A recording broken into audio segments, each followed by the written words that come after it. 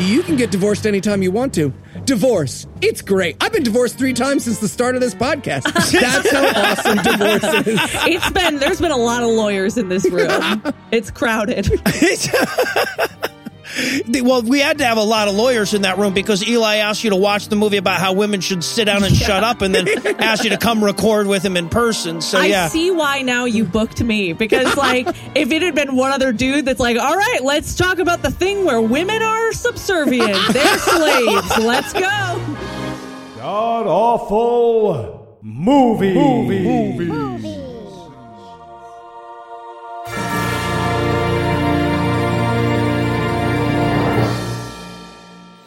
Welcome back to the Gamcast, where each week we sample another selection from Christian cinema because we're too stupid to stop. I'm your host, Noah Illusions, and sitting on my immediate left is the chair where Heath usually goes. He's unable to join us this week, but sitting 81 miles to my right is my bad friend Eli Bosnick. Eli, how are you this fine afternoon, sir? Real bad, Noah. Real bad. Watched this movie. Made my college friend watch this movie. It's bad. Yeah, we're no longer friends. Yeah.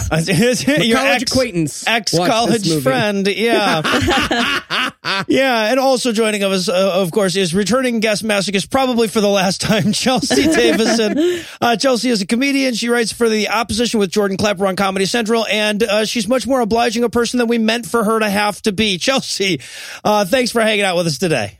Thank you for having me. Also, screw you for having me. Yeah, right. Oh, God. Okay, we deserve that. I'll say that up front. But before I can sincerely apologize for subjecting you to this movie, we have to tell the audience what it was. So, Chelsea, what will we be breaking down today? So we watched All the King's Horses, which is basically the story of why we need International Women's Day. Because men be punching, and Jesus is apparently cool with letting it happen. Yeah. Well, did you watch this on? I watched this on International Women's Day, and I felt terrible the whole time. No, I watched it about a week before, and this could just be called Patriarchy the movie. This is it. As a woman, this is a horror movie for me. The whole time, I was like, "Oh, this is my Babadook." Oh God, it was not. It was better for Eli and I'm sure, but not like, I don't want to apply that term. You know what? I don't have to. That's not my job. Eli, why don't you tell me, how bad was this movie? It's the worst movie we've ever seen, Noah. It's so terrible, I feel bad for having reviewed it. Also, I should point out the most terrifying part of this movie is that it was recommended by several female listeners who had it recommended to them by their pastors. Yep. That's crazy. I wonder if the reason pastors would recommend this is to be like, your life could be worse. You know what I mean? So that you feel better by comparison. A cautionary tale? Truly, this is as bad as it gets. I would think it was to clear places in the pews. You know, like, yeah, you know what? You haven't been paying. Yeah, I noticed you've been skipping over the basket a lot. Why don't you watch this movie? Okay, because, look, we're going to make jokes and shit because that's our job. But I want to be clear right up front. This is the worst thing we've ever seen by a lot. Movies about how you shouldn't abort your rape baby. Yep, we've seen them. Movies about how your friends don't let friends be Jews. Seen those too. Movies about how gay people need to stop with all the gaying. Movies about how children should happily head to the guillotine for Jesus. Yes, we've reviewed all of those, and no, none of them holds a fucking candle to how bad this movie is. This movie has a body count. Right? Like literally women have died because they watched this movie. Oh, absolutely. There is no question. Yeah. Oh, yeah. I want to get that out up front because it's going to be really hard to make fun of this movie. I mean, it's not because it's incredibly boring and it's incredibly bad, but because it's just so like sinister beneath all of the dumbness, it's going to be kind of tough, but we're going to do it because that's our jobs. Yeah, it's like trying to do Mystery Science Theater to the stuff you see when you lean over the wall at the Holocaust Museum. Like, you probably could make it happen. It just doesn't. Yeah, as I was watching it, I started being like, oh, this is dumb, and, you know, kind of thinking of jokes. And then it really turned a corner where it's just like a blank page at a certain point where I just had a frozen horror expression on my face. And I was like, this isn't funny. Like, no. I've never been a person who needs trigger warnings, but I'm like, this should have one. This should have one. It's Yeah. funny. Yeah. Put one on this movie. Warning point. One of those things they put on poison bottles, right? Yeah. Like the under the sink cleaner should be on this movie. Yeah. All right. Is there a huge category here? Anything you guys would like to nominate this one for being the best at being the worst at? Enabling. Maybe the Chris Brown Award. Yeah, right. We should go ahead and point out right up front, I guess, because it's going to be so pivotal to our review, that this is a movie about how, like, when your husband beats you, you should sit down and shut up, stop being such a bitch, and go to church. Yes. Again, the lesson here is that the marriage in which one partner is hitting the other is not the hitter's fault. It is the woman's fault for not loving Jesus the right way. Well, Yep. and not being subservient. They put that point many times of she just isn't subservient enough because she's like, don't I deserve respect? And yeah, well, I mean, And we'll get everyone to in the it. movie is like, no, No, and that's you're no. a dummy for thinking it. He should hit you harder. I can see where he gets it now that you said, yeah. It's fucking awful. I was going to go with best worst movie period ever. Right? It will never get worse than this, or I will microwave my balls until I have malignant cancer just so I don't have to go through any of this miserable shit again. All right, well, so now I'm going to feel stupid, but I had best worst reason for a music break. But yeah, if you're wondering, hey, in the middle of this pro-abuse parable, is there like a full-on music break? Oh, Yep. yeah, there is. Yeah. Oh, yeah. I gotta say, truly, normally, anytime there'd be like a musical interlude, I'd be like, fuck this. But in this one, I was like, thank God. Yeah, right. To like make it stop. I bet the xylophonist isn't going to get punched in the face at any point. Yeah. Watching this movie, I think everyone can relate a little bit to abuse because it We've all just been through keeps it now. hitting you. Yeah. Yeah, right. This is as close to physical abuse as a movie has ever gotten with me. That's for damn sure. All right, well, I think everybody's been duly warned, so we'll pause for a quick break, and when we come back, we'll break down all the pretty much abuse that is All the King's Horses. Oh, man. Hey, Eli. What are you eating? Just trying to get some more protein in my diet, so I'm eating these wood chips. Wood chips. Yeah, wanted something natural, and so many protein bars have weird stuff or like added sugar, and I just really want to. Okay, all right, Eli, why not just try an RX bar? What's an RX bar? RX bar is a whole food protein bar. RX bar's core ingredients do all the talking. It's simply like eating 3 egg whites, 2 dates, and 6 almonds with no BS. Okay, let me try that. Hey, that is good. Yeah. Turns out real food ingredients actually taste really good. You can actually taste the cocoa, the real fruit, the spices like sea salt. You can, and it's way less wood chippy. Yeah, than no, wood chips are. Yeah, it would be. It would be. Whether you like sweet or savory, chocolate or fruit flavors, there's an RX bar for you. RX bars come in 11 delicious flavor varieties, and they're gluten-free, soy-free, dairy-free with no added sugar, no artificial colors, artificial flavors, preservatives, or fillers. Huh. Wow. Yeah, they sent us a box. Now I grab one when I need breakfast on the go, a quick snack, or even when I just need to pack something fast for travel. Okay, but all that whole food stuff must be expensive, right? Like, I stole these wood chips from a playground. So No, technically well, our listeners get 25% off their first order. Just visit rxbar.com/awful and enter promo code AWFUL at checkout. Awful, huh? Like the way these wood chips taste. Right, like the way the wood chips taste. Great protein, though. You gotta admit, they have good. I don't think that wood chips even have protein. Well, now I feel silly. It's fiber.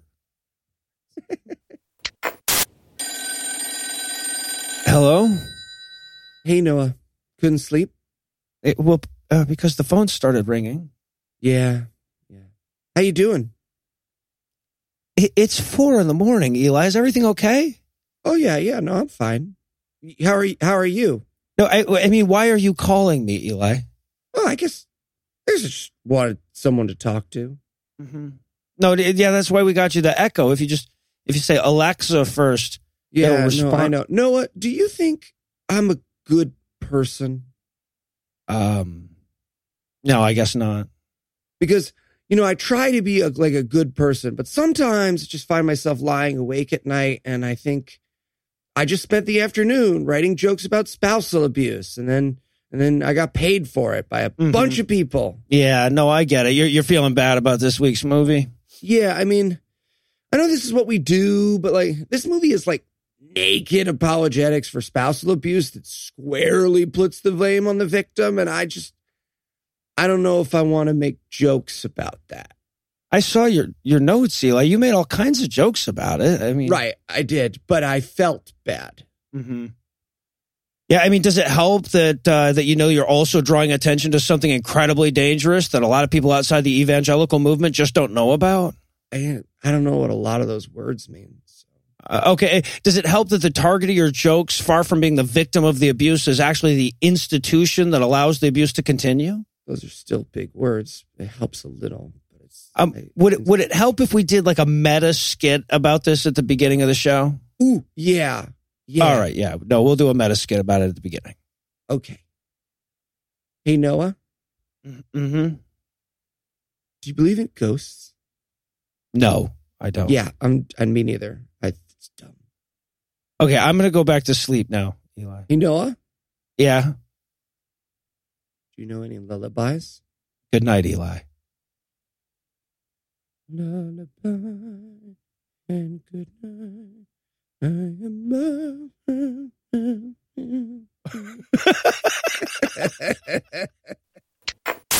And we're unable to put this off any longer, so we're back for the breakdown, and we're going to start off with a reminder that this is a true story. Now, at first I thought, yeah, you say that about the fucking Gospels, but no, this is a true story, and that's going to get a lot more depressing as we go.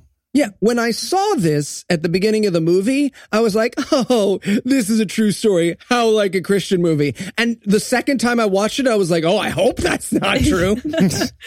Yeah, this one, it's like if someone was like, yeah, Jesus, it's a true story. It really happened to him. And then you learn what happens to him. You're like, oh, no, I hope you're making that up. That's yeah, bad. Right. What would be the point? Have you seen this documentary Saw? No, this is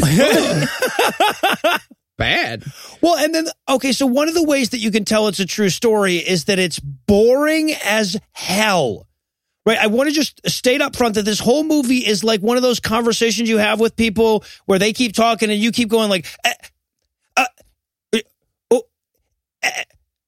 and then they're like, and then I changed to a different church. She sure didn't like my mama much, and just yeah, it's that for like an hour and 20 minutes plus terrible, horrible spousal abuse that gets apologized for. Yeah. Right. It starts off already crazy. She goes, I was like, so it's the narrator who's the protagonist of the movie. And she goes, I was like all girls. I wanted happiness, marriage, and a very specific religion for my husband. Like if it had cut over and she was wearing a No Muzzies t-shirt, I'd have been like, oh, okay.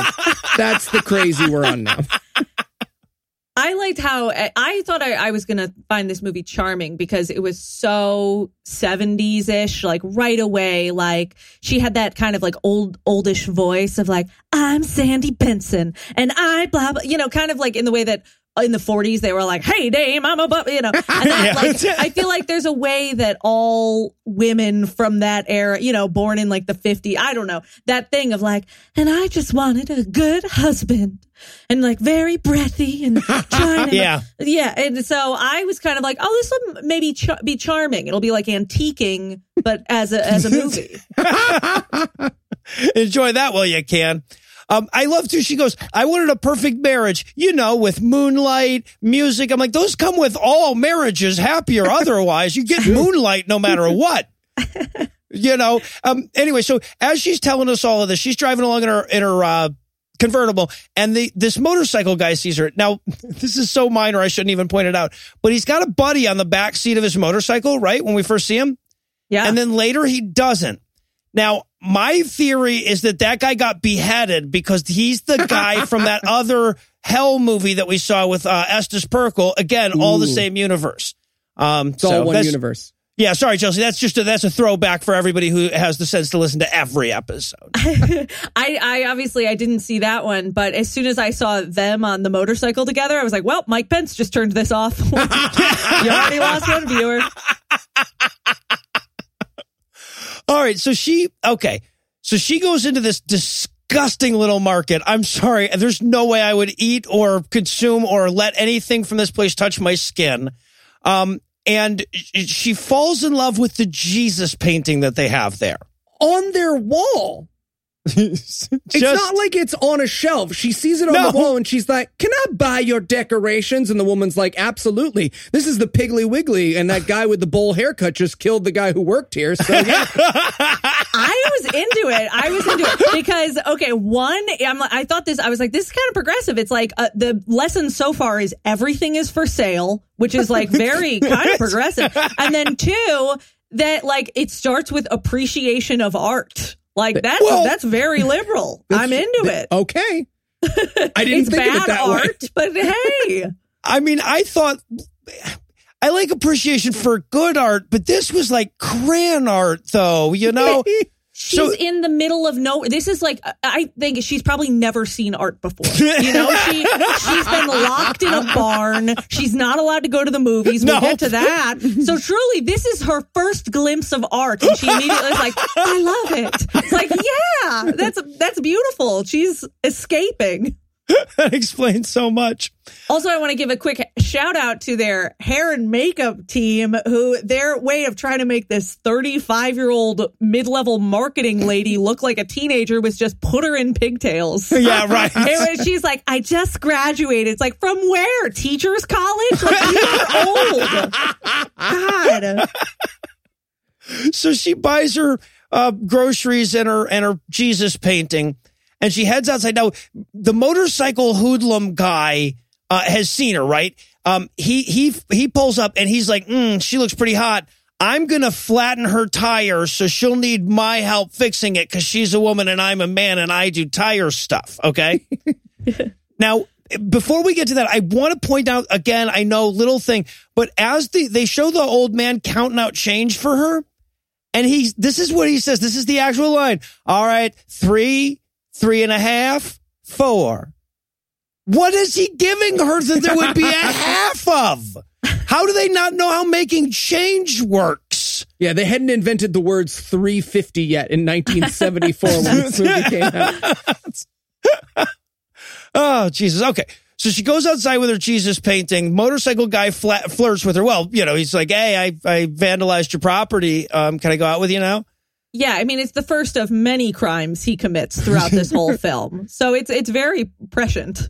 Yeah, so they start flirting. He's going to fix her tire. Of course, her Jesus painting falls out all awkwardly like a fucking infomercial about the spaghetti maker. Right. And he says, so do you go to church? And I wanted her to be like, no, just a big fan of Jesus. You know, I like his early albums, but now he's gotten all corporate and mainstream. Like, yeah, she's got a painting of Jesus pointing a couple to the Piggly Wiggly down the street. I think she goes to church. Well, of course, this line is only here so he can scoff at it when she says yes, right? He can go, oh, church. And this is where we learn that he asked her to the movies, and this is where we learn that she's not allowed to go to the movies. What the fuck? I mean, thank God, because if she were going to the movies, she might accidentally see this movie. You're better staying away forever. That's fair. I hadn't thought of it that way. Chelsea, you are bringing new worlds to me. I connected to this lady, you know? Also, I want to go back for a second, because in the opening credits, they thank Honda Town. Which I just want to say, like, what a fun specific of a rural movie. They're like, and also Honda Town. I don't live in Honda Town. I've never been to Honda Town, but it sounds lovely. So they finish flirting, and this might be my favorite scene in the movie that I'm not also horrified by. She goes, so what do you do for a living? And he's like, you really want to know? And then he obviously was supposed to be on the motorcycle for the next line, but this actor forgot. So he awkwardly sort of shuffles around his motorcycle, hoists himself onto it, sort of like, oh, I fell over. No, I'm okay. And then he goes, I race motorcycles. Yeah, we're all super impressed, bro. Jesus Christ. Okay, yeah. So, but she gives him her number, and then we get the credits, which have some sweet dirt bike stuff and some generic falling in love montage shit. Yes. And my favorite thing about the generic falling in love montage is that when they kiss, we get this explosion of fireworks, but then right away on the screen appears special thanks to the local hospital. Like, I feel like if you're going to do the kiss and the fireworks, you don't want to insert the special thanks in that very second. I think my favorite part of it might have been that as they're eating their ice cream, they walk by this shop that has, it says in the window, Indian art and ethnics. Yes. Dude, were they still selling ethnics back in the 77? I think this came out. What? This is truly an onion of offensive things. Like, I'm seeing layers I didn't even see before. That's crazy. I liked in the opening credits, it's all the king's horses, and they capitalize king so that you know it means Jesus. And I think that's fun because it's only Christians and like middle school girls with live journals who do like fun capitalization. That's it. Where it's just like, I love him. And it's, you're either 12 or you're very pious. Yeah, right. Amazing how often that can be said of a characteristic. So we get this montage of them falling in love, and I don't want to rush through it because it's pretty much the whole fucking movie, right? Like the whole movie is just a montage of, like between things happening, and then he punches her occasionally.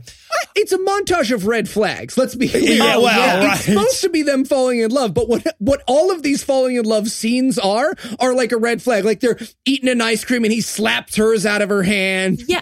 It truly, I feel like they fundamentally don't understand how like rom-coms or romances work because the characters have no chemistry. None. Truly, it is like at the very start, you're like, oh no. Like I expected when this was a true story to be like, oh, this is a couple who like they were so right for each other, but they grew apart. You know, that's how life works. But this from the start, you're like, oh no.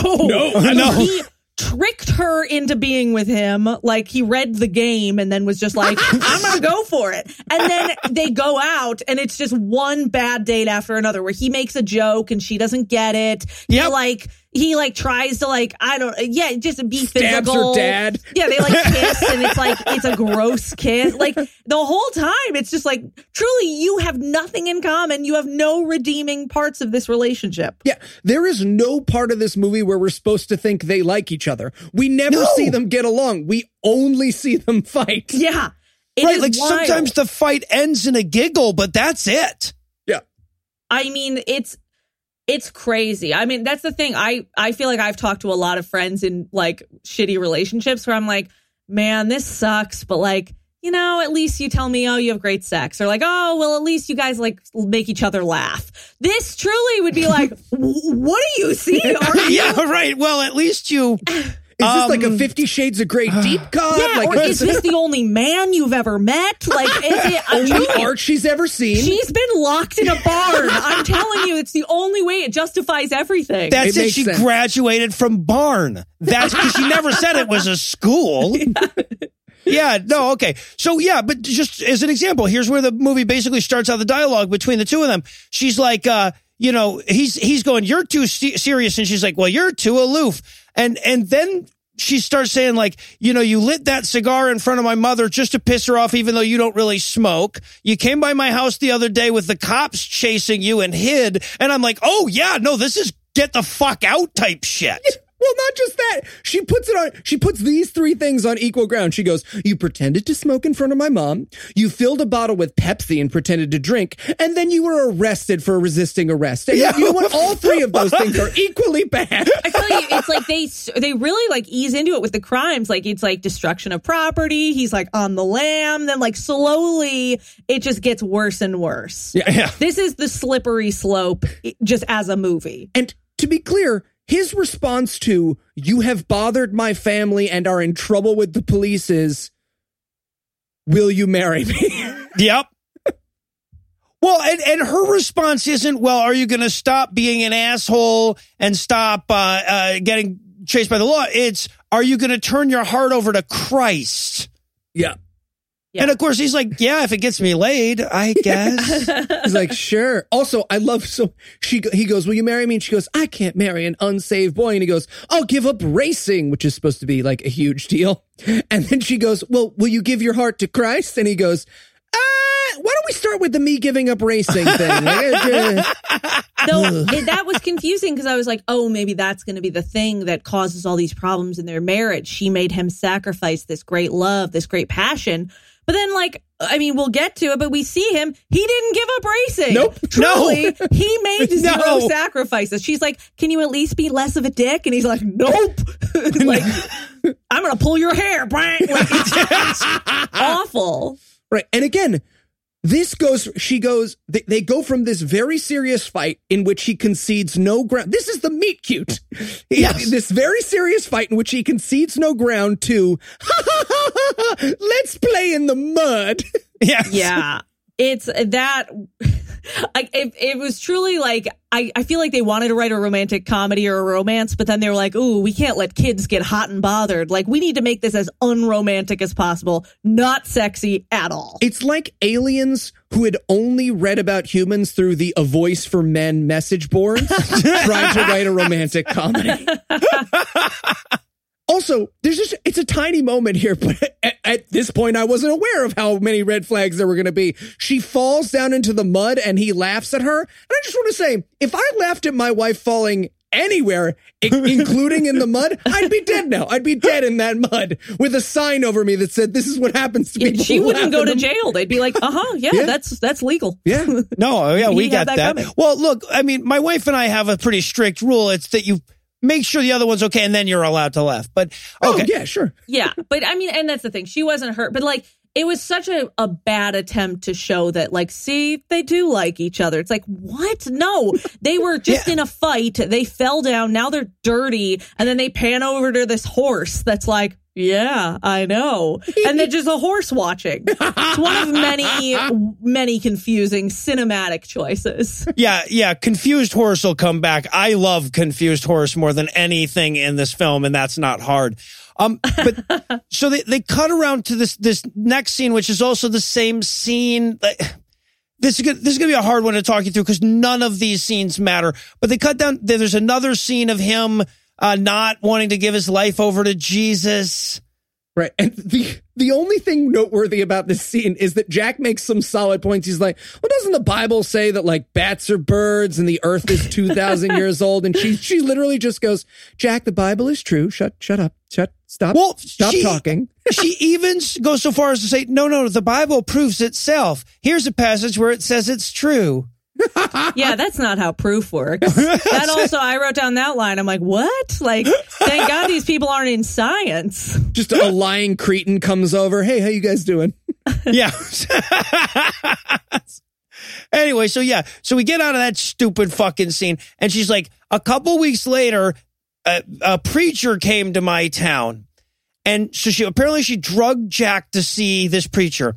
And I love Jack so much in this moment. Like, you're going to hate him for every other moment, but watching him listen to this fucking preacher as though he's pissing through syphilis was amazing. When you just said she drug him there, I thought you said she drugged him. And I was like, yeah, it seemed like it. Like, he was just like bleary-eyed, like, ugh. It was awful. This evangelist, by the way, he looks like if Paul Lynde had stayed in the closet. He's just like, hello, Jesus. It's very, very dark. Also, he does the altar call, and she's elbowing him like it's my wife during a puppet show. She's just like, get up there. And I'm like, I don't want to do the puppet show. You guys know that, right? Your wives always bring you to puppet shows? Yeah, no, of course. Oh boy, red flag for your relationship.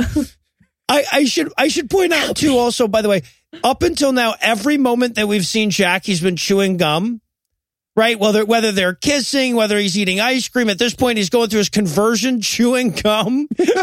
I think it's because, like, you know, for like older movies, like all the cool guys like smoked cigarettes and that, like if you watch Grease, but obviously they couldn't do that, so they're like, gum. So it's just like, I'm a bad boy. I got something in my mouth. You see this toothpick? Yeah. My teeth are very clean. So at some point later, He's running out of euphemisms for now can we fuck, so he goes back to asking her to a movie. She's picking up eggs now, by the way. Right. And this is the worst possible proposal. Because she just like reaches over and the ring is on an egg and he's like, there it is. Wait, you guys didn't propose with eggs? I'm shocked. How many egg-based proposals? I feel like that was symbolism to be like, all that matters is about, your eggs. You are just a vessel for child rearing, bearing, all of that. Yeah, it was very good metaphorical. It was a very good metaphor. Yeah, and when you propose, you want it to smell like chicken shit in the place that you are. That's important too. So she finds the ring and it's so romantic. He hasn't, by the way, figured out what size her finger is going into this, so that it doesn't fit. And then we show pissed off horse. Yes. Yeah, the horse is the most charismatic actor in the movie. Definitely. The horse has seen this movie because, like, in context, this horse being like, "Let me tell you something, girl. This is not going to work out." I know that horse is like, "Please, just turn me into glue. I don't want to be here. I don't want to watch this." Yeah, I don't know whose idea it was to show us the horse, but yeah, the horse is looking on like he was pretty sure she was going to pick him, but now she's going to marry Jack, and then he wanders off. But anyway, okay, so now nothing is happening in her fucking front yard, and they're going to have another fight. Yeah, and this will be the first, but by no means the last of their, well, that escalated very, very quickly fights, right? Because she comes out and he's like, "So, what'd your mom say?" And he tells her a joke. It's a Ben-Hur joke. It's not good, but she reacts to it like he told her the aristocrats at her grandmother's funeral.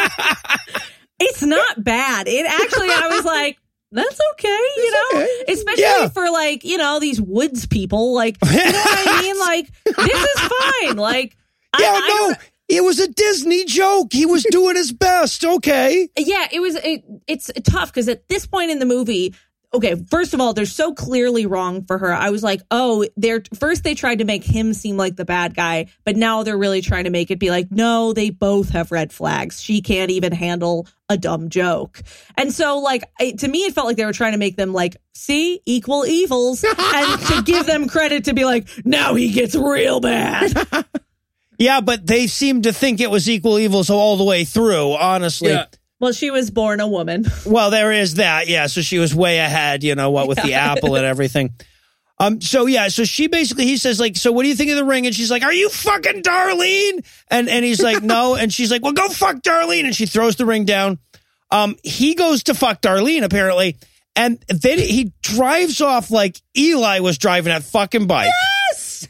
I would promise on my life, nothing is more true than this was not in the script. Yes! That actor crashed his bike a little and they were like, "Keep going, this is gold." I have in my notes that I would bet dollars to delusions on that as well. But okay, so here's the thing. They have this screaming fight. She throws her engagement ring down. Their engagement is off over this fight. He drives 18 inches, crashes. She runs up, "Are you okay?" And he's like, "Yep." And then they just giggle together. And that's us supposed to be seeing like, oh, no, they do love each other. No. Yeah. And I think, Chelsea, I can't speak for both of us, but you're from Ohio. Yes. And I'm from upstate New York. Yeah. I know a lot of these couples. They have ruined many meals at Denny's where I am trying to eat. I used to work at a Denny's, and yeah, they exist. It's just like, oh, okay, I'm going to come back with the check when you guys have made up. Right. And just to underscore how bad it is, we cut directly from that to their wedding. Yes, this wedding. Noah. I want all of your wedding pictures because I know they looked exactly like this. This tux, the lapels are so wide you could staple him to the back of a load-bearing truck. Her wedding dress looks like it's from the Doily collection made by the Mad Woman in the Attic by Jane Eyre. It's amazing. Yeah, she's definitely a 17th century ghost. Yes, right. Or a burn victim that needs another round of gauze, one or the other. Yeah. I just also like the candles. It's like, how can we make a wedding look like a cult? Then again, I guess all weddings kind of look like cults, but that's why I'm the unmarried one of the three. Well, and of course, he's wearing the goddamn white maitre d' tux. God, the 70s were so fucking ugly. Awesome. Okay. So then we go back to the narrator. She's like, at first our marriage was just fine. And I just to point out how fucking boring this movie is. She's like, at first we lived in an apartment, but then we saved up some money and Jack got a promotion and we moved into a fine house in the suburbs, as though we needed to know where that house came from, right? Like we'd be like, did they build that during the fucking wedding? Yeah, she just rambles. It's like it's reading somewhat like an old person's Twitter, like when they just start posting things. Well, yesterday it was rainy, and then today it was sunny, but then it got cloudy. You're like, why are you telling me this? I wrote in my notes, this movie is paced like a conversation with grandma 2 years after we all made the decision to send her to the home. Yes, right. Oh my fuck. Okay, so we've apparently skipped ahead to the point where they have 2 kids. And they had everything apparently except happiness. Now, I saw your house and your car. There's a lot of stuff other than happiness you're missing. Anyway, so now this movie is going to turn super fucking dark super quick. Yeah. Yeah. He comes home and dinner isn't ready on time because they couldn't think of a better cliche than that. But dinner isn't ready on time and he freaks the fuck out. Well, this is the 70s. This might be the first time someone does that on film. Well, that's true. Yeah, right. Also, though, it wasn't like, oh my God, I forgot to make dinner. I was watching the TV, or like something that I'm like, oh, she fucked up. Like, she's like, it's almost ready, 5 more minutes. And he's like, no! It's like, how? At first, I mean, it truly is mind blowing. I'm like, this could be a Snickers commercial of like, hungry? Like, what about you when you're hungry? You turn into an abuser when you're hungry, yeah. Jack. Yeah, Snickers campaign got dark. I gotta say, if Snickers would I'm not a Snickers fan. I would eat nothing but if they would pick this up and read. Yeah, okay. Solely sustain myself on Snickers. And all right, we need to talk about these kids. All right. Yes, look, please, because I was sure this was an origin story of Sloth from the Goonies. Please, let's talk about the kids. This child, it's not this child's fault it's in this movie, but he looks like he's going to slow down every English class I ever take. The teacher's going to be like, all right, little Jimmy's going to be like, and I'll be like, hey, I'm going to go get some lunch. You tell me when he gets to the end of bird, all right? Oh, God. I mean, their house is under crossed power lines is the look of this kid. Oh, Jesus. Yeah, no, he was and honestly, like, I want to believe that the kid is just like, the kid realized way earlier than everybody else how bad this movie was. And he's Patton Oswalding it. Yeah, exactly, yes! Exactly. That's what I choose to believe. Perfectly still during scenes of King of Queens. So that, and if you watch old takes of King of Queens, he holds like a statue perfectly still when he's bored and does not move or say anything. Wow. It's fucking amazing. That's cool. Yeah, I think the kid is Patton Oswalding this whole thing. Yeah, let's go with that. It makes the movie a little easier to watch. Speaking of which, this is where he smacks her for the first time. My note is just, holy shit, with a bunch of exclamation points. I screamed in my apartment alone. I was like, oh, okay, this guy is a bad human. And I want to say, we're going to get back to the jokes in just a second. I know that this is like how some people take a peek into atheism is like this show. They're like, oh, I'm just watching the show that makes fun of movies. If anyone ever puts their hands on you, you do not ever have to see that person again. Just little PSA, little side note. Anyone who ever hits you, they're the bad person forever. You can leave. You can leave. You can go anywhere you want. They're the bad person forever. You owe them nothing. That is my official position. That is the god-awful movies. That is atheism's official. No, that's god-awful movies' official position. Yeah. The official stance of god-awful movies is no hitting, and if you do, you're the bad guy forever. I just think it's wild because after it, he doesn't even do the thing where, like, you know, which you see in Lifetime movies, because I'm like, oh, and here's where it just transitions into being a Lifetime movie. J-Lo's about to come out. But then he doesn't even apologize. He's not like, no. I'm so sorry, baby. You just make me so angry sometimes. Like, he's just like, yeah, bitch. It's like, what?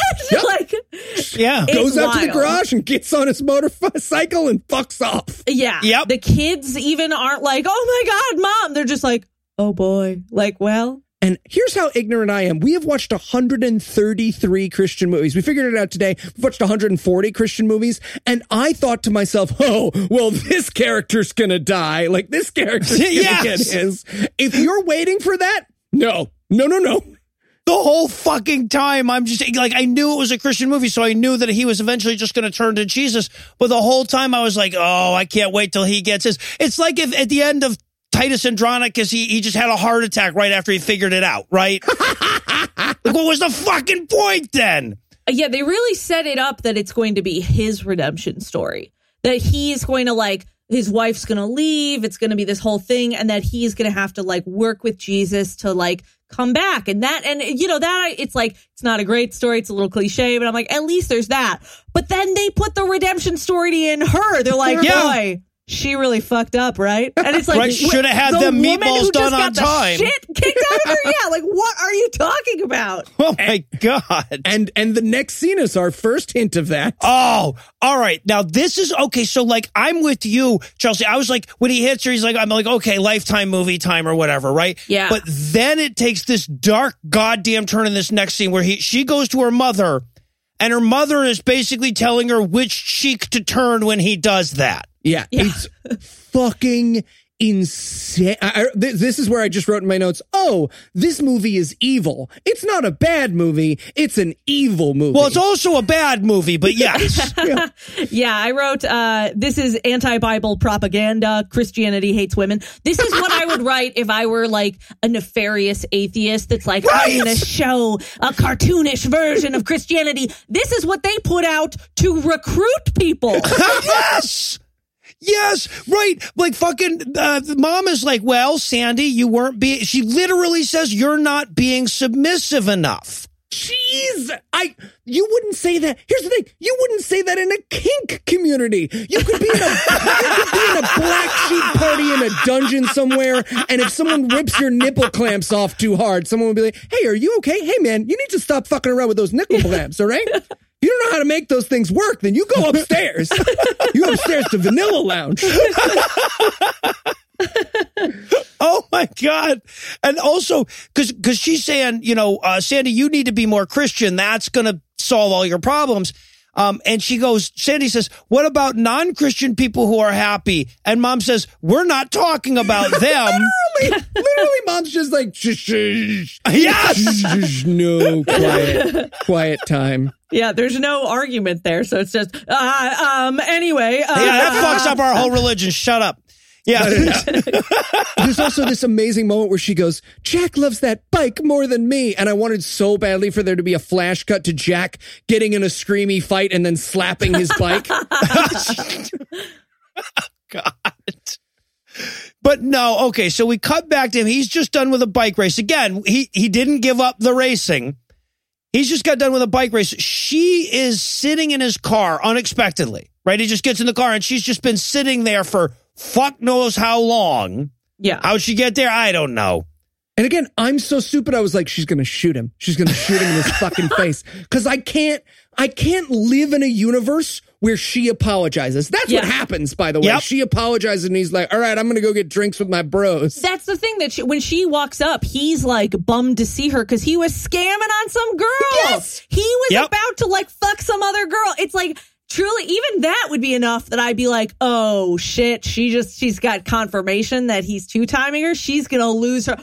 Nope, she's apologizing. Okay. I spent this whole movie in disbelief. I just kept being like, there's John Malkovich with the garrote, but he's never there. John Malkovich is never there with the garrote. No, he's like, and yeah, right. In this moment, he's just hit her and then left. And she's come to apologize for not getting hit better. And he's just like, yeah, I don't really have time for you to apologize for that. I'm going to go get drunk. Yeah. All right.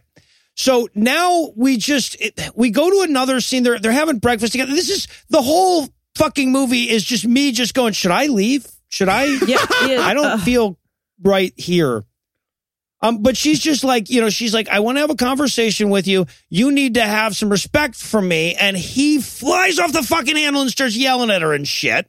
Yeah, he's like, oh, you think you're so... Sure, I might have slapped you in the face, but you're awful judgy. And by the way, fun fact, if you hit your partner, you literally never get to talk about anyone else's behavior ever again. If you run into Hitler at the grocery store, you can only ask him if those tomatoes were on sale. You're done with moral judgments forever. You can talk about movies, art, just not morality. You're all done with that. Yeah. Hitler can't turn to you and be like, well, you double parked. It's like, that's not the same thing. I mean, it depends on where you double parked. In That's Manhattan. true. That's a good point. That's a good point. That is a war crime. Yeah, right. No, Hitler would have a point there. But and I love what he goes, you know, she's like saying, hey, you know, maybe not smack me. And he goes, why am I always wrong? I'm like, because you're the one hitting. You're the wrong one. Yeah. Yes. It's how the script is written, motherfucker. Flash cuts to Goring. You know, I am always the one who gets blamed for this kind of thing. And I just want to say right now that they were throwing bottles with fire in them. Oh, God. Fire bottles. So good people on both sides. But okay, so, and then this is the other little trend this movie has is they have a fight, they start arguing, and immediately the fight stops being about you shouldn't physically abuse me and starts being about who's more relatively Christian. Yeah, she takes the weird bait. It's like me in a Twitter fight, like 30 tweets down. All of a sudden I'm talking about like whether or not it's okay for Hillary to have emailed private servers. And I'm like, wait, we started with Nazis. What happened? Truly, the whole time it's just like so clear. It's just like, he just needs a therapist. Like he feels so insecure the whole time. I don't know. I just kept, and this is my bad. I just kept trying to empathize with these people and be like, this is a true story. Like these are real people. And so like maybe they'll grow and learn, and they just don't. Nope. They can't. They're too dumb. Right. Apparently. She's like, just to give you an idea how dumb they are. At one point he goes, what do you want from me? And she lists 6 things, none of which are don't hit me anymore. Yep. None of which. One of which is like, don't ride your motorcycle. There are things he does that aren't bad that are on this list. She's like, and also the cussing. You need to stop. Please quit smoking. It's like, yeah, that's it. It's don't smoke, don't drink, don't cuss, go to church more. And it's just like, let's start with the hitting. Right? Yes, smoking is bad, especially around the kids, but let's start with a fucking hitting. I mean, those kids kind of a wash, but still, like as a general principle, I'm just saying. 2nd degree smoke kills, but so does like actual violence. Yes, right. Hitting. Yes. Oh, Jesus. And then the next scene is just like, and Jack didn't help me with the kids on the weekends. I'm like, oh my God, I don't give a fuck. Oh. So, yeah. So, and I love how this scene starts too, right? Because she's with her mom and she like goes and tells the kids to stop being so noisy. She goes back to mom and she's like, oh, sorry, mom, where was I? And mom goes, we were talking about submission. Yeah. Oh, boy. Of course we were. This is where she brings up, for the first time in the movie, the D word. And, okay, just again, don't want to speak for the whole podcast. You can get divorced anytime you want to. The only reason you need to get divorced is that you don't like that person anymore. Divorce. It's great. I've been divorced 3 times since the start of this podcast. That's how awesome divorce is. There's been a lot of lawyers in this room. It's crowded. Yeah, no, okay, so, we had to have a lot of lawyers in that room because Eli asked you to watch the movie about how women should sit down and shut up and then asked you to come record with him in person, so yeah. I see why now you booked me, because, like, if it had been one other dude that's like, all right, let's talk about the thing where women are subservient, they're slaves, let's go. Like, oh, yeah, no. We couldn't just get anyone in the atheist movement for this, though. Sometimes some movies we can just get anyone. Yeah. Oh, God. All right. So, yeah, mom, she's like, I think I should get a divorce. And mom is not going to listen to any of that D-word bullshit. Oh, right? It is horrifying. The level of like refusal of this mother to listen to her child, the acceptance of the abuse is just genuine. And no, there are no jokes. It's literally just like, literally the only joke I have for this whole scene is, who never hits you? Divorce papers. You just leave them there on the wall. They're right there. Someone signs them. They don't hit you. I mean, I even was thinking like maybe they don't realize, but like the first time they saw her, she had a bruise, like she had a busted face. Yes, in this scene, she's got a black fucking eye from where he hit her. And mom's just going, yep, you just need to be more submissive. I can see from the way that eye's black that you weren't really leaning into it. Jesus. It made me wonder, like, is this mom also in an abusive relationship? And that's just like, well, just remember to keep your powder in your purse so no one knows. But the dad then was just like, seemed like a real dork who was just like, yep, listen to your mother. She knows. Yes. Like, yeah. You know what? You chose him. Like, dude, you walk in and your daughter, again, I know I didn't grow up, and I know that my luck is speaking through my observance of this movie, but you walk in and your daughter has a black eye and you're not like, I'm going to go hit him with a car until the mush is unidentifiable. See you in a second, sweetie. You know who's not strong enough to fight a car? Everybody. The pump. The pump. Yeah, you're a big dude. The pump. No, we got 100 more of these. The pump. Yeah, right. You're riding around on a motorcycle to begin with. You're asking for it. So now it's time for another motorcycle race. Right. We cut straight from mom going like, well, have you tried just not being such a whore all the time, to a fucking motorcycle stock footage bit. And then we abruptly cut to him coming home with a present so they can have another, starts off as a conversation, quickly escalates into a screamy fight thing. And at this point in the movie, there is no sentence she can say that he does not take offense to. Yep. It's like, oh, that's a nice hat. So you hate all my other hats. The present is, I call the Kobe Bryant. It's like when you get caught cheating and you just are like, but I bought you something shiny. Or Dwayne Wade when he had that secret love baby. Yeah, exactly. Yeah, it's like, that's the classic thing. And he, like, so that to me, that just confirmed of like, oh yeah, he's fucking so many other women on the road. Right, yeah, because that's the conversation they have. She's like, well, why is it that when you go to all these races, you never want me along? It seems to me like you would prefer to ejaculate with someone rather than alone. And he's like, yeah, I wish it would seem like that, wouldn't it? You want a present? But this scene ends with her saying, like, and then he decided that I could go with him. So we cut to more stock footage of motorcycles, but also mom's there and the kids are there and they're watching dust because that's what that would be. Right? Yeah. You're just watching a cloud of dust. But he lost that race, so she wasn't allowed to come anymore.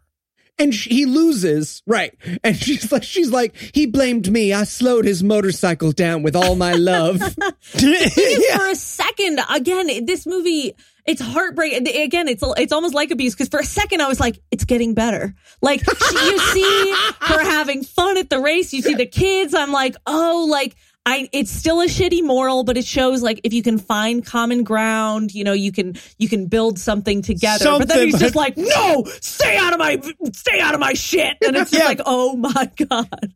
So many times this movie pulls the rug out from under you like that, right? So many times in this movie, it's like, oh, this is where he mends his ways and turns to nope.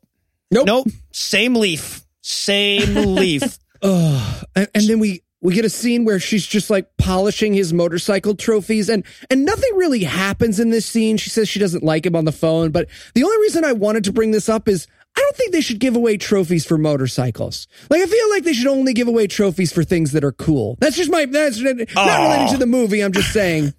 He's just such a child. It reminds me of my like childhood bedroom with all my like speech and debate trophies. Like, right. What a fucking loser.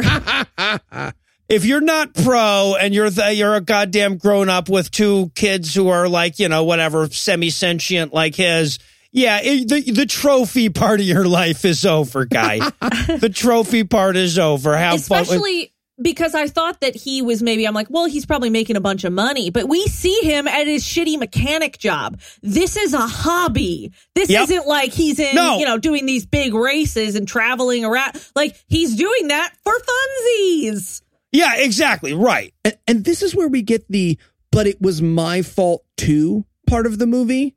And just to be clear, because the movie does its absolute best to cover this up, the thing that she does that makes it her fault too is she gets a job and has a lunch with someone who is nice to her. Yeah, she makes a friend. Yes, exactly. Right.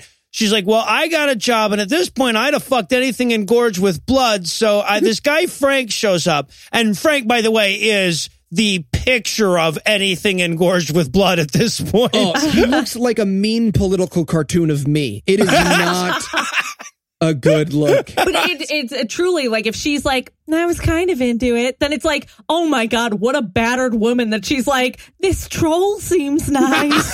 Yes. Oh my God. And like at this point in the movie, like I'm having that Eli moment where I'm like, oh, okay. So her and Frank are going to fix the brakes on his motorcycle and live happily ever after. Frank seems like a nice guy. And just to underscore why that needs to happen, at the end of this scene, she like calls her husband and she's like, hey, don't forget it's your kid's birthday. Oh, you're not going to make it home at all and see your kid on his birthday? Not at all? No? Okay. Jesus. So she decides to take the kid to the shop, but he doesn't have time for this kid bullshit. Yeah, and he's like, I don't have time to say hello to my son. I'm very busy doing very busy motorcycle business in this entirely empty garage. Yes. She comes in and he's on the phone. He's on the phone with a mistress. Right? It seems, I thought that's what they were saying because he's like, yeah, oh, my wife's here. Shit, my wife's here. I gotta go. Like, he clearly was not talking business because to a client, you wouldn't be like, you know what? We got to finish this later. My wife's here. Like, so to me, I was like, oh shit, another clue of the affair. So I thought this is Chekhov's affair at this point. At some point, this thing has to be revealed and blow up, but no. I love to, because mom's like, she goes like, it's Brian's birthday. I got him that mouse he wanted. And I'm like, that's a found gift. You forgot to get something. You forgot to get from something. The front yard. There we go. You get a Yes. And yeah, he's like, don't bring the kids here. And the only thing I have here is I'll be home at 4 a.m. Please make sure dinner is ready and piping hot. All right. So we cut to her moping, the two of them moping in front of a TV. They're watching newsreel about school enrollment. And at this point, the movie's so boring. I'm like, yeah, let's stick with that. You know, how was school enrollment in 77? Yeah, and I wrote as a joke, he's going to punch the mouse in the face. Just keep that in mind as we describe this scene. Oh, God, it was so bad. That was my joke. He's going to punch the mouse in the face.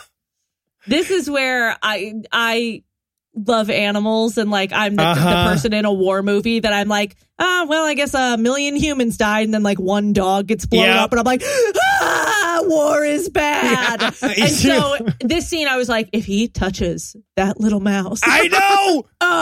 then he's truly a monster. And he is truly a fucking monster. So they have this conversation where she's like, where like apparently he found out that she had lunch with Frank and she's like, it was just lunch. And he's like, you're a whore. And they start yelling at each other. And eventually he picks up the mouse and then throws it onto the ground and kills it while his son is watching. Yep. It made me sad because I'm like, this movie's from the 70s. They did not have like animal filming laws yet. Like that is a real dying that's all mouse. They were just like, they were like, oh no, that wasn't a good take. Let's do it with again. Smash a mouse and there we go. Here's your mouse.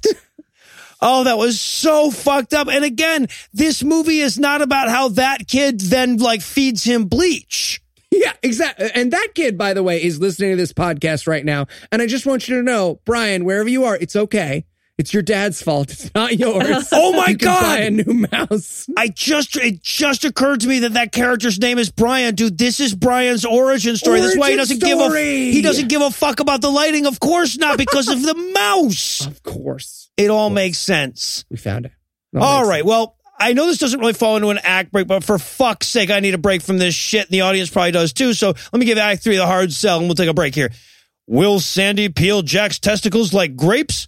Will she chain him up in a basement and build a wall in front of him? Will the kids take turns stabbing him with forks until he stops fidgeting? And if not, why the fuck would you make a movie about this? Find out the answers to these questions and more when we return for the negligently homicidal conclusion of All the King's Horses. Hey, is this your car? Back the fuck off. I will stab you. Jesus. Sorry, stranger danger. Right. Sorry. Is this your car? Yes, I have my keys in between my knuckles. No, it's, you have a flat tire. Oh, thanks for pointing it out. Yeah. Do you have a spare, little lady? Well, are you offering to change it for me? No. I actually don't know how to do that, but my mom has AAA, I think, so I could probably get you a tow. Thanks. Yeah, let me call her. Give me 1 second. Hi, mommy? Yeah, I'm seducing this girl, and I want to know if you still have AAA. I don't know. I'll ask. She wants to know if you're Jewish. No. No, she's not. Okay, she says we don't have AAA. Oh, okay. So yeah. Sorry. what do you do? Oh, me? I'm a podcaster. What does that mean? It's like the radio. Never mind. I like your scooter. It's a Vespa. Okay. And against my better judgment, we're back for more of this shit. When we last left off, Jack was a psychotic fuck that killed his children's pets for spite. But that's okay, because after that, he went to see a pastor. Yeah, this scene opens up with, I guess Jack felt he'd been a little rough on me. Yep. A little rough on me means beats me and kills my child's pet. You know, Pol Pot had been a little rough on the Cambodian. Yeah, it was got to be a bit of a downer. And also, just to underscore how useless it would be to go see a fucking preacher at a time like this, the pastor's reading him a fucking pamphlet. Also, he tells her that he won't do anything unless Jack did something that would hold up in court. Yeah, like maybe beating your wife. Yeah. Well, exactly. I want to point out that, like, it was illegal to beat your wife at this point. Yeah. In 1977. Interestingly enough, by the way, it had only been that way since 1920. I wonder if that's because that's the year we gave women the vote. Oh, my God. Wonder if those two are related at all. Oh, Jesus. Yeah. Wow. Damn. Yeah, the pamphlet is just, so you're beating your wife. Yeah, exactly. Yeah, I want one of those. Just like, He's just got a so she wall won't behind shut him. up. Yeah, Things right. to punch besides her. Yeah. A pillow. A black guy. Oh, God. Jesus. Oh, no. That's also bad. Not at this time. It was No, so actually, yeah, not in 1977. No, he had one of those. It was on the bottom row, so you're punching a black guy. Yeah. It's like methadone. It's a stair stepping situation. Exactly. It's like Black Panther didn't come out till 2018, so like this is totally okay. Yikes. All right, so I'm not wearing a collar, but you can imagine I am, and I'm She's doing pulling the Johnny it. Carson. Yeah. She's doing the Johnny Carson. yeah, all right. So he reads him a pamphlet and gives him a booklet. That ought to solve the violence. Jesus.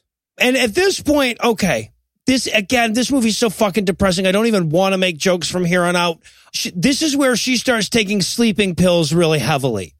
Yeah, You know, it because goes full Requiem for a Dream at this point. It's like one bad thing to another, and you're like, it can't get worse. And soon it's like ass to ass. And you're like, what? It got way It worse. got so much worse. And this movie is so much worse than Requiem for a Dream. It is. If all she had to do was go ass to ass with Jennifer Connelly at this point, it'd be a step up. Yeah.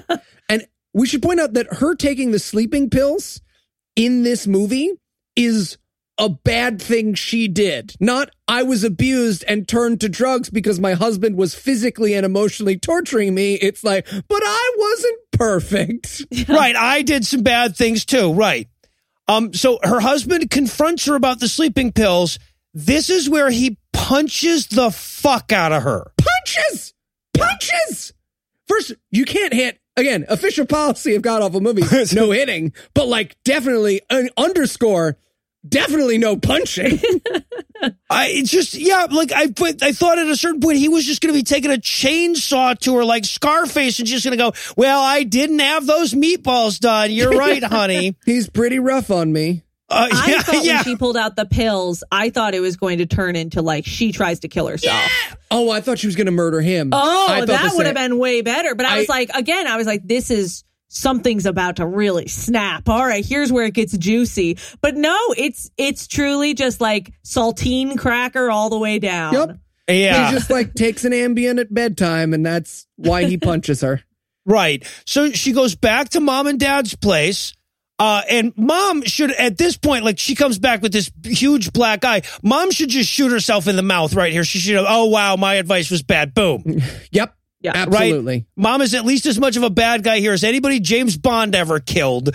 So, of course, her solution, Sandy's solution, when she gets to her mom's place and her mom's like, well, were you being a bitch? And she's like, you know what? I'm going to call the pastor.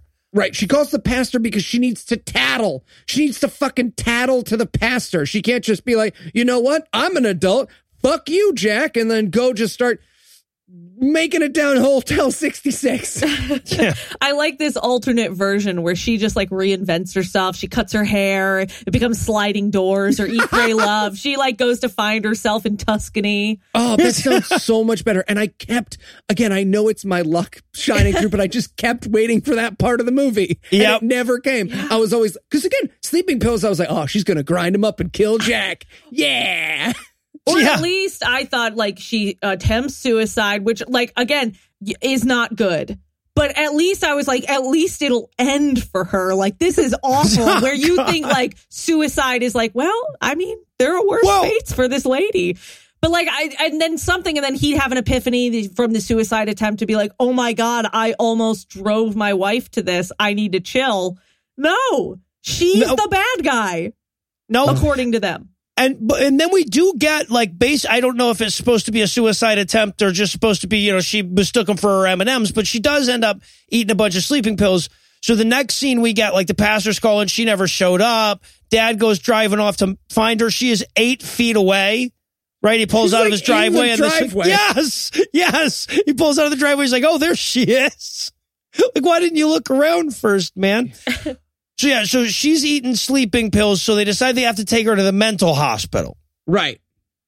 Yeah. Now we're going full interrupted. Requiem for a Dream here. Yeah. Well, right. They both meet. So, and this is, by the way, so we're supposed to see that both of them hit bottom at this point because she serves Jack with like separation papers, and she's in the mental hospital. See, they both fucked up. Yeah, everyone makes mistakes. He abused her, and she reacted to the abuse. Yeah, until she had a psychotic break. I mean, like, she's truly... And now it's time for the talking to for him by the pastor. Oh, my God, yeah. This is fucking insane. The pastor is... I have gotten yelled at more by Noah by the way I eat during room tone. He's just like, now, you listen to me, young man. If you kill her, I'm going to be not just cross, I'll be downright angry. And I'm like, why? You should kill him with a hammer and use a child as an alibi. What are you doing? And this is the mean pastor, because there are 2 pastors. There's Pastor Jim, and then there's another this guy, and like he's the one who's like, don't hit your wife. And then there's another pastor who we will meet who is like, I don't know, maybe a little. Maybe just, open fist, open palm, it's fine. Oh, yeah. So, no, here's the actual line from the fucking pastor. He says, next time you might kill her. Then you won't be talking to me. You'll be talking to a judge. I'm like, why isn't he talking to a judge this time? Already. He should be talking to the judge of us all, our Lord and Savior, Jesus Christ. Oh, yeah, apparently. She murdered him with sleeping pills. Yeah, but yeah, Jack sure needs somebody's help, but no human will do. He's going to have to find Jesus. Then we cut to her going like, and it was about then that I realized I'd made some mistakes. I should mend my ways. Jesus. And she goes like, God, I kept wanting to give up, but God made himself obvious in subtle ways. And I'm like, those 2 adjectives are working against each other. Yeah. The obvious and the subtle. And in case you're wondering how God made himself obvious, it wasn't stopping the beatings. It was a church sign that told her to smile. A church sign version of street harassment. Yeah. Oh, and then, all right, in case you're not pissed off enough, then we have to meet her divorce lawyer. Oh, my God. This is the worst lawyer in the world. Like, if you're a divorce lawyer, that's your job, is to help people get divorced. And he's like, are you sure? Because I don't know. It's like, she's a hot lady who's 35. She looks the same as when she was 15. Because we saw her then. She just doesn't have pigtails now. Like, what are you doing? He should be like, oh, yeah, you should get divorced. You're going to find a way better catch. Yeah. Yeah, right. But instead, he's just mansplaining to her about like, oh, well, have you tried like maybe just, emotionally hits you in the right eye. Have you tried looking through the left a little more? Jesus. And again, we should point out that as he's saying, maybe you should go back to your husband, she has a blatantly visible black eye. Oh, I just wrote in my notes here, hey, man, can you be a fucking divorce lawyer? Exactly. I wrote, this should just be called Patriarchy, the movie. Because even the allies, the supposed allies, are like, I don't know. Like, maybe you should go back to the kitchen. It's like, oh my God. Well, yeah, because later we get this same scene, only it's the fucking divorce lawyer and the pastor and Jack all telling her she can't get divorced. Oh, for fuck's sake. Yeah, so she's like, and I was going to go ahead with a divorce, but the night before the court date, God intervened again. And I'm like, what was the first time? So here's what happens. Jack is riding his motorcycle and he sees the same sign that she saw. And he gets in a motorcycle crash. And again, I'm such an idiot. I just kept waiting for this movie to be right that I was like, oh, good. He's fucking dead. I'm glad he's dead. Right? Weren't you like, hey, yeah, I thought he would die. But also, I just want to point out, he's bad at riding motorcycles. Right. We saw him crash earlier. We saw him crash now. Like, this dude has multiple crashes. And honestly, I mean, what are these races? They're just amateur races with his buddies. Right. They're like, hey, let's all go in on a trophy. You get this week's. But I also love, she's like, God intervened and bam, he gets hit by a car. And I'm like, well, that's a good start. I would have loved it if he got hit by lightning on the other side of the car too. But Wolverines jump out of the car that they were driving and start to eat him. And I'm like, all right, God. Okay. I like that God is also abusive and like the only way to deal with punching is divine punching. Yeah, right.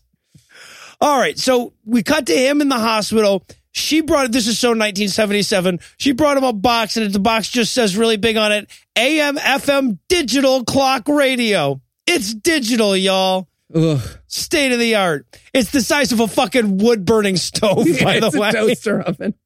Yeah. She's like, how do you feel? And he's like, are you going to be a bitch about it? Yeah, it's fucking crazy.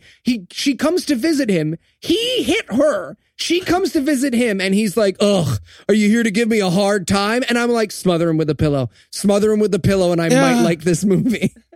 Yeah, also, like, it's not like she asked him out and, like, she pressured him to get married. All of that. All of this was his doing. He vandalized her car to cause this.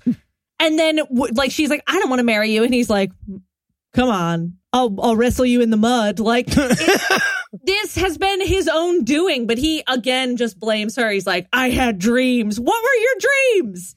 Maybe riding on that motorcycle with his long-lost buddy who just disappeared in the night. Right, yeah, exactly. See? You make this movie way better, Chelsea. I don't know. You made this movie way better than it is. Well, you can't make it worse. Okay, and then again, this is the movie pulling the rug out from under you, right? Because she grabs the radio and storms off because he's being such an asshole. And the movie is obviously set up, but then God intervened. He got hit by a fucking thing, and then he thought about what it was going to be like when he died, and he realized he should be a good guy. And nope, he's still an asshole. So she storms off. No, instead, she goes to a don't divorce your husband protagonist presentation at the local church. Oh my God, the way they introduced this is so fucking sloppy, right? She's sitting there listening to the radio and the advertisement comes on and says like, are you about to get divorced? Are you the main character of this movie? Well, we've got a seminar for you. It's called Being Not Divorced is Awesome. Jesus. And so then we get a Being Not Divorced is Awesome musical ditty. Musical number! Musical interlude. At this point, I was like, I now believe in the afterlife because hell is real and I'm in it. Yeah. See, the outfits were so bad in this scene. I was like, okay, I forgive this movie. Jack can beat her to death. I mean, those rhinestones on the collar made it worth it. And also, I gotta point out, because we've made fun of the kids a couple of times already. We're going to do it at least one more time. Because the kid, like, they keep showing the crowd shot of her, and she's an actress, or at least she thinks she is. So she's having a good old time. Those kids are so goddamn pissed that, like, flies are crawling on their faces. Very, very miserable. Even when the line is like, one of the lines in the song is, look at the kids laughing away, and they cut to those two kids. They're in the middle of giving the Heath boo. It's the fun. Boo. Boo. Also, at some point when they were making this movie, someone was like, hey, this is the worst thing ever. Should we make it a musical? Yeah, let's make it a musical. Yeah, so we get the song, and then we get the sermon. Now, this is where we get the tagline for the whole movie, where he says, it takes 3 to make a marriage, a husband, a wife, and God. I'm like, no, sheriff, a sheriff's marshal, a surgeon? No, nope, God. And he's like, of course, the point of the whole thing is, the answer isn't divorce, it's my religion. Jesus. She goes backstage at this point to get some extra help, and I was like, please, sleep with this reverend guy. I was hoping for anything. I was like, good, just have a Jared Leto moment. Anything that gets her out of this marriage. Yeah, but unfortunately, instead of fucking her, his message is, well, if you get a divorce, your kids will hate you. So let's wish to God real hard. Ugh. And the one thing I will say about that scene, though, the one saving grace was that they were trying to drown out the stupidity with room hiss at that point. That's true. They were. I don't even have jokes for this part of the movie, because at this point I just started being like, fuck this, fuming in my bedroom. Because it just feels like at a certain point the movie is punishing the viewer. Yeah. Oh, yeah. The writing the jokes in this movie is like going on a roller coaster that starts to go backwards by accident. You're like, okay, all right, we're done. We're done here. Are we done? Yeah, we were like, there is no point in this, because we were 58 minutes into this movie at this point. And if Eli had called me right then and said, you want to just do the first 58? I would be like, yes. And I would have been like that at any point in the movie. Oh, yeah. It would have been. The thing is, nothing at any point changes. I mean, I'm sorry to give it away, but nope. Nothing changes. Nothing happens. It's just things get worse for her, and yet she does nothing. And so, if you'd stopped it after the first mom thing of just you got to stay with him, it's that's the end of the movie. He keeps abusing her. She keeps trudging on. Yeah, exactly. We would have had the same ending. But no, I don't want to say nothing changes, because in the manner of grandma telling you a story you're trying to escape from, but just can't get a word in edgewise, this is the part where she's like, and then I met Patty. And I'm like, oh, we're only 60 minutes into an 80-minute movie. That's a great time for a new character. And she took me to her different church. Jesus. And again, this is what this movie's version of a plot is we had a pastor who my husband didn't hate as much and convinced to stop the punchy punch. But he didn't. Yeah, we'll get to it. But he does. So, but I love this. Okay, so we've introduced Patty as a character. She's here just to deliver this one singular line. And she cannot fucking do it. They brought in a stunt line deliverer for her at a certain point, because this is the part where he's giving the sermon and she raises her hand and she goes, I think that the laws of the universe say that I would have a line, and so that they would have to pay me for it. Yeah, it is. What was the point of that dialogue? It was a meaningless platitude, and she still managed to fuck it up 3 times. Okay, because I wrote it down. It's just, I read a law, and I guess it's the law of the universe or something. I can't pay attention. I've rewound the movie 2 times. But after this sermon, she goes to talk to and we've got to talk. This is Pastor Jim, right? This is the first we meet Pastor Jim. And honestly, his blazer is almost as disturbing as the rest of the movie up to this point. He looks like David R. White is in disguise as a used car salesman. I had him down as the bookie pastor. Yeah. But he would she comes to him and says, hey, I'm going through this problem with my husband. She's like, well, I'd like a chance to talk you out of divorcing your psychotic, abusive husband. Would you give me that chance? Jesus. They're all villains. Everyone in this movie is a villain. Cartoonish villain. If he's like, and I'm also going to tie you to train tracks. I'd be like, yeah, okay. Sure. It's probably my fault. Yeah. I shouldn't have wriggled so much. All right, so they did some. So she goes to do some counseling, where, by the way, he's sitting way too close to her, very uncomfortable. Yes, and he convinces her that she's got everything she needs already. It's just when he hits her, she needs to rub some dirt in it. So she goes back to give Jack another chance. And then he murdered her. Oh, wait, I'm sorry. The ones that get murdered don't get to make movies later about it, do they? You fucking survivor bias, murderous, homicidal fucking movie. Oh, it's the worst. No, instead, they get in a fight again because she's willing to take him back after hitting her twice as long as he becomes a Christian. But for some reason, he's the one making demands. Yeah. Yeah, the guy whose skin should just be grafted off and given to burn victims because he doesn't deserve it is making demands of her. Oh, God. And it's so poorly written that at one point in this conversation, he goes, I'm just sick of your righteous whatever you call it. That's the actual line. Oh, God. So she goes back to the attorney because she's super best friend promises she wants a divorce this time. And he super best friend doesn't want to get her to get a divorce. And now, again, literally everyone in the room is trying to convince her not to get a divorce at this point in the movie. Yep. I just assume wherever this was filmed, there is no bar. You don't have to pass it. You're like, I want to be an attorney. And they're like, do you hate women? Here you go. Yeah. It's like Saudi Arabia. Yeah. Yeah. I mean, we never saw her drive. We just saw her sitting in a car and sleeping in a car. She was born in a barn and she lives in Saudi Arabia. Chelsea Davidson is the MacGyver of this movie. She is making it work. All right. So, but she decides ultimately not to get divorced because Jack agreed to meet with Pastor Jim. So we go to this scene where she meets with Pastor Jim. Now, before he shows up, we have this bit where she's sitting there talking to the pastor's wife that starts with the pastor's wife saying, and I quote, well, if you get a divorce, it sure will be difficult to live a victorious life. What? Yeah. I have no idea what that's supposed to mean. It's like, well, I mean, technically I'll be victorious over my abusive husband. I could even take his kids away. That's pretty victorious. I don't know. I don't know how you define victory, Linda. Are we talking sleeping pills? I'm with you, girl. I'm with you. Well, and then the pastor's wife's like, well, I've been through this before, too. I understand what you're going through. And I'm okay, so Pastor Jim beats his wife, too, apparently. Yeah.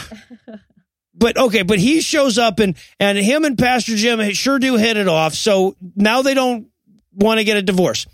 So we cut to the two of them. They're standing out on the, outside by the truck talking about how maybe they shouldn't get a divorce. Right? Yeah. Right. And this is where he asks, he's like, Sandy, I didn't want a divorce. I just wanted to punch you in the face. Yeah. And she goes, well, I didn't want to divorce it either. And he goes, so what's the problem? I'm like, the fact that you punched her in the face. And she's like, I don't really know what the problem is, to be honest. And then they kiss, right? And she's like, but I didn't feel anything in the kiss. Well, she probably didn't because she has nerve damage from getting punched in the face. Right. Oh, my God. And then we get this bizarre montage of her thinking about fucking other dudes. This is the craziest, stupidest side angle. This man has beat her, and we spend there are 5 minutes left in this fucking movie. I was counting the seconds at this point. There's 5 minutes left, but we have to spend 4 of her going, I don't know, there just wasn't that certain Disney magic when we kissed. And I'm like, what about when he punched you in the face? Well, but that's the thing. For me, when she doesn't even feel anything when they kiss and she's fantasizing about other men, that's like, okay, not only is he an abusive monster, but you can't even be like, but I just God, was he hot? She's not even attracted to him. There is truly no redeeming thing. He's not a good father. He's not a good husband. He has nothing in common with you, and you don't even want to fuck him. Right. There's nothing. If you guys saw Big Little Lies, that relationship, at least she's like, I mean, he might kill me, but the sex might kill me, if you know what I mean. And you're like, well, Dude, 13 Reasons Why has a better relationship than this movie. All right. So now she's super duper going to go through with the divorce. Ugh. And so she goes to meet with her divorce lawyer and Pastor Jim, once again, hoping that these men will give her permission to get a divorce. But they don't, right? He's like, well, don't you think if God gave you the answer, you'd agree with me? I'm a pastor. And she's like, well, I don't love him anymore. And he's like, well, that doesn't matter. Jesus. Yeah, literally, she says, what about love? And he just doesn't answer it. He goes, all right, I got a story about Jesus. Well, right, because she's like, he goes, well, do you think Jesus died on the cross because he wanted to? I'm like, okay, a good marriage is like being tortured to death by Romans? Is that what you're saying? Is that the message of this film? Right, a good marriage is like sacrificing yourself to yourself. To to make up for lamb lost blood magic. What the fuck? He's like, starts explaining how marriage is like substitutional anachronism. Also, that's the whole thing with Jesus. Like, do you think he wanted to die for our sins? That's the basis of Christianity. You told me, yes, he did want to. He accepted. He knew he would be betrayed, and he did it anyway because he wanted it. She does not want to get punched. She's been trying to get out of it the whole time. If at some point Jesus was like, you know what? I don't actually want to be the savior. That's the end of that story. That's the end of that story. He's just like blueberry muffins, and everyone's like, oh, okay, we're done. We're done. Not a lot of people know Jesus' safe word, but now blueberry muffins. So we go back to her house. The men won't let her get divorced. So she goes home. Sometime later, Jack shows up screaming at her about how she's going to go through with the divorce. And again, at this point, I'm watching the movie because there's like 30 seconds left in the film. And I'm like, this character is still a piece of shit. How is he going to be redeemed in the next like 12 seconds of movie? On a lighter note, I really appreciated that over the course of the movie, their hair got more and more similar. It's true. By this scene, like they had the same haircut, and it looked great on both of them. Oh, absolutely. They could have become a Super Saiyan together if they had just done a little dance and touched their fingertips. Absolutely.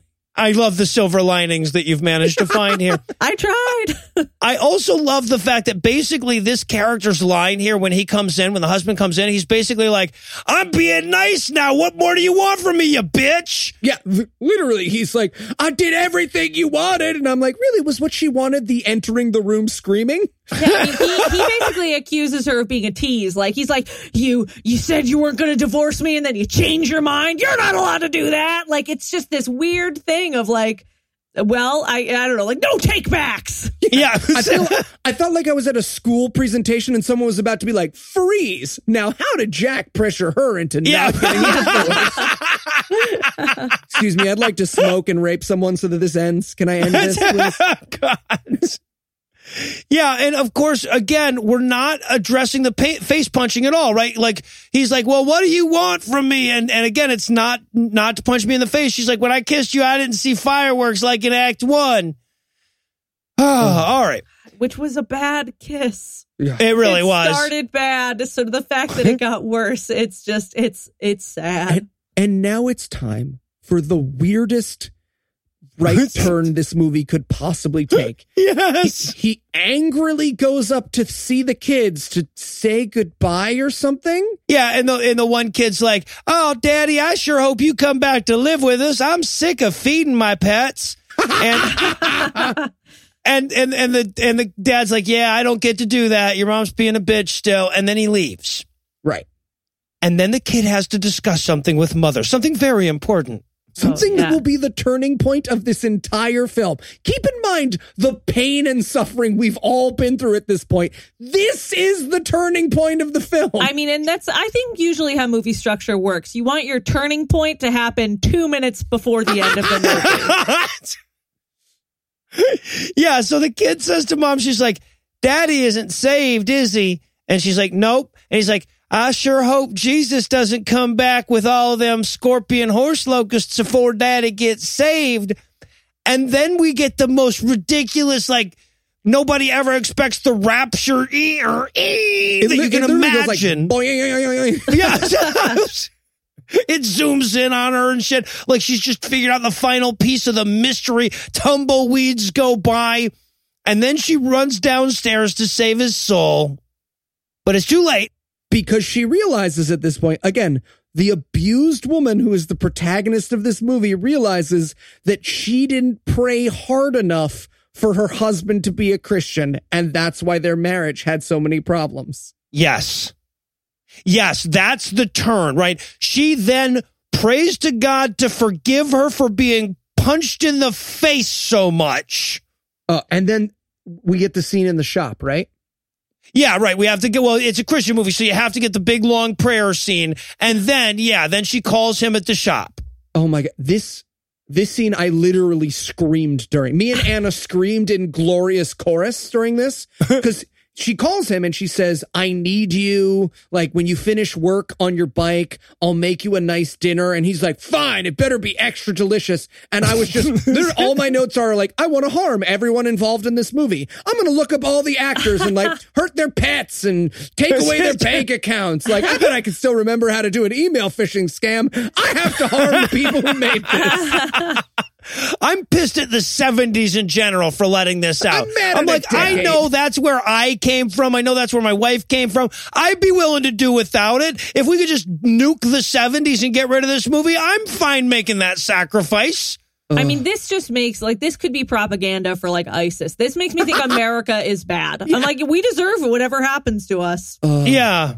Oh, and then there's also this stupid fucking thing where she calls and she's like, Jack, come home and be my husband again. And he goes, you sound so different. And she's like, no, yeah, I powered up to level 3 Christian with my last prayer. So she's that probably you're going to be just able on sleeping pills. She crushed them up. She's snorting them now for, you know, so they're extra potent. Just, I need you. Everything's a song, Jack. Come on home. I can push through. So now he comes home. He's brought her a gift. Now, they're going to save it for the very end of the movie, the reveal, but it's obviously the goddamn Jesus picture from the beginning. Well, I mean, a box that shape and size could be anything. Yeah, right. Oh, God. And then she says, and this is an actual line from the abused wife to her abused husband in this movie. She says, and I quote, here I've been blaming you for everything, but all the time it's been me. I just screamed through this whole part of the movie. It just makes me sad. No, I wasn't okay with it. Because our listeners got sent this movie. Like, if this movie had been made for me, I would really enjoy it. If I knew no humans before us had seen this, I'd be okay with it. Oh, my God. And again, I got to underscore this. There is no point in this film where he apologizes. Right? Nope. There's no point where he even pretends that he's not going to hit her anymore. Nope. And there's no point in this movie where she implies that he stopped hitting her. No, the epilogue should just be Sandy died 2 years later from an extra hard punch. Yeah. So now he's going to become a real Christian. He goes to Pastor Jim and he goes, I want to have what Sandy has. And I so wanted Pastor Jim to just punch him in the face, give him a shiner. There you go. Yeah, skull Pastor damage. Jim's the cool pastor. Right. The pastor who lets you stay out a little late and punch your wife if you want to. Yeah, Pastor Jim. All right, so then she goes back to tell the kids that daddy's coming home. Now, again, keep in mind, like, how horrible is it to keep your kids, and I understand, I'm not trying to blame abused wives and shit for this kind of stuff, but like she's now consciously making the decision to bring the abusive person who killed this kid's pet in front of him back into their life. Oh, God. That's the happy ending. That is literally the like, la, la. The ending lines of this fucking movie are, we still have our problems, but what are you gonna do? Yep. Burning credits. Yes. You know what? That house is not going to have a mouse problem. He's going to punch him to death. Jesus. Silver linings galore. All right. So, obvious question. Will any of us ever be okay again? No. Okay. All right. I'm glad it's not just me. Just got my friend, my college buddy Chelsea, right? We did Christian Mingle. That was fun. That was so Christian Mingle. Oh, what a silly movie. They kind of like had some chemistry. Right. And then I was like, hey, do you want to watch this abuse propaganda? Yeah. Also, she watched it before me. So she messaged me and she was like, hey, what a weird movie. And I was like, yeah, they're all kind of weird. And then I watched this and I was like, oh, dear God, what did I do? What did I do to my friend Chelsea? I'm messaging Eli before we did this. Like, have you talked to Chelsea since you asked her to watch this? Guys, are you sure? I just had a realization. I've been blaming you for everything, but here all the time it's been me. It's really your fault we watched this movie. All the time. All right. Now, I feel like where this movie really started to fall apart was in the tagline. So I feel like we can fix it with a rewrite here. We're going to make it a good movie after all, but we have to go all the way back to the tagline to do it. So I want you guys to fill in the blank and fix the movie. All right? All the king's horses. It takes 3 to make a marriage, a husband, a wife, and blank. Oh, okay. All the King's Horses, it takes 3 to make a marriage, a husband, a wife, and no hitting. No hitting. Certainly a big improvement. Chelsea, can you fix it? All the King's Horses, it takes 3 to make a marriage, a husband, a wife, and a helmet, I guess. See, I was going to make it a really good movie and say all the King's Horses, it takes 3 to make a marriage, a husband, a wife, and one of the King's Horses. All right. Well, Chelsea, thank you so much for hanging out with us today. If our listeners would like to hear more of your work, where should they go? You can find me on Twitter. It's at Chelsea, CHELSEA _ Davison, DAVISON. Yeah. Or if you're in New York City, you can come out to a show sometime. Awesome. And of course, we'll have your Twitter on the show notes for this episode. And if you want to know where and when you can check out those shows, obviously, you just want to follow Chelsea on Twitter. And while that's going to do it for our review of All the King's Horses, that's not going to do it for the episode just yet, because we still need to promise that next week it won't be like this again. So, Eli, tell us what's on deck. I can only imagine. It's got to be better than this. It can't not be better than this. All right. So with that to look forward to, we're going to bring episode 134 to a merciful close.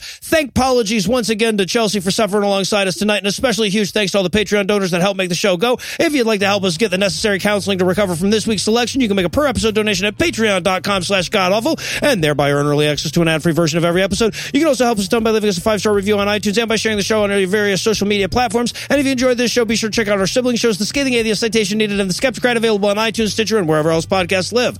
If you have questions, comments, or cinematic suggestions, you can email godawfulmovies@gmail.com. Legal services for this podcast are provided by the law offices of P. Andrew Torres. Our theme song was written and performed by Ryan Slotnick of Evil Drafts on Mars. All of the music was written and performed by our audio engineer, Morgan Clark, and was used with permission. Thanks again for giving us a chunk of your life this week. For Heath Enright, Eli Bosnick, I'm Noah Lucians, promising to work hard to earn another chunk next week. Until then, we'll leave you with a Breakfast Club close. If you would like to get a divorce, go ahead and get a divorce. The dead mouse got glowed back to life by the dude from the Green Mile. That's the only way I can leave the record okay.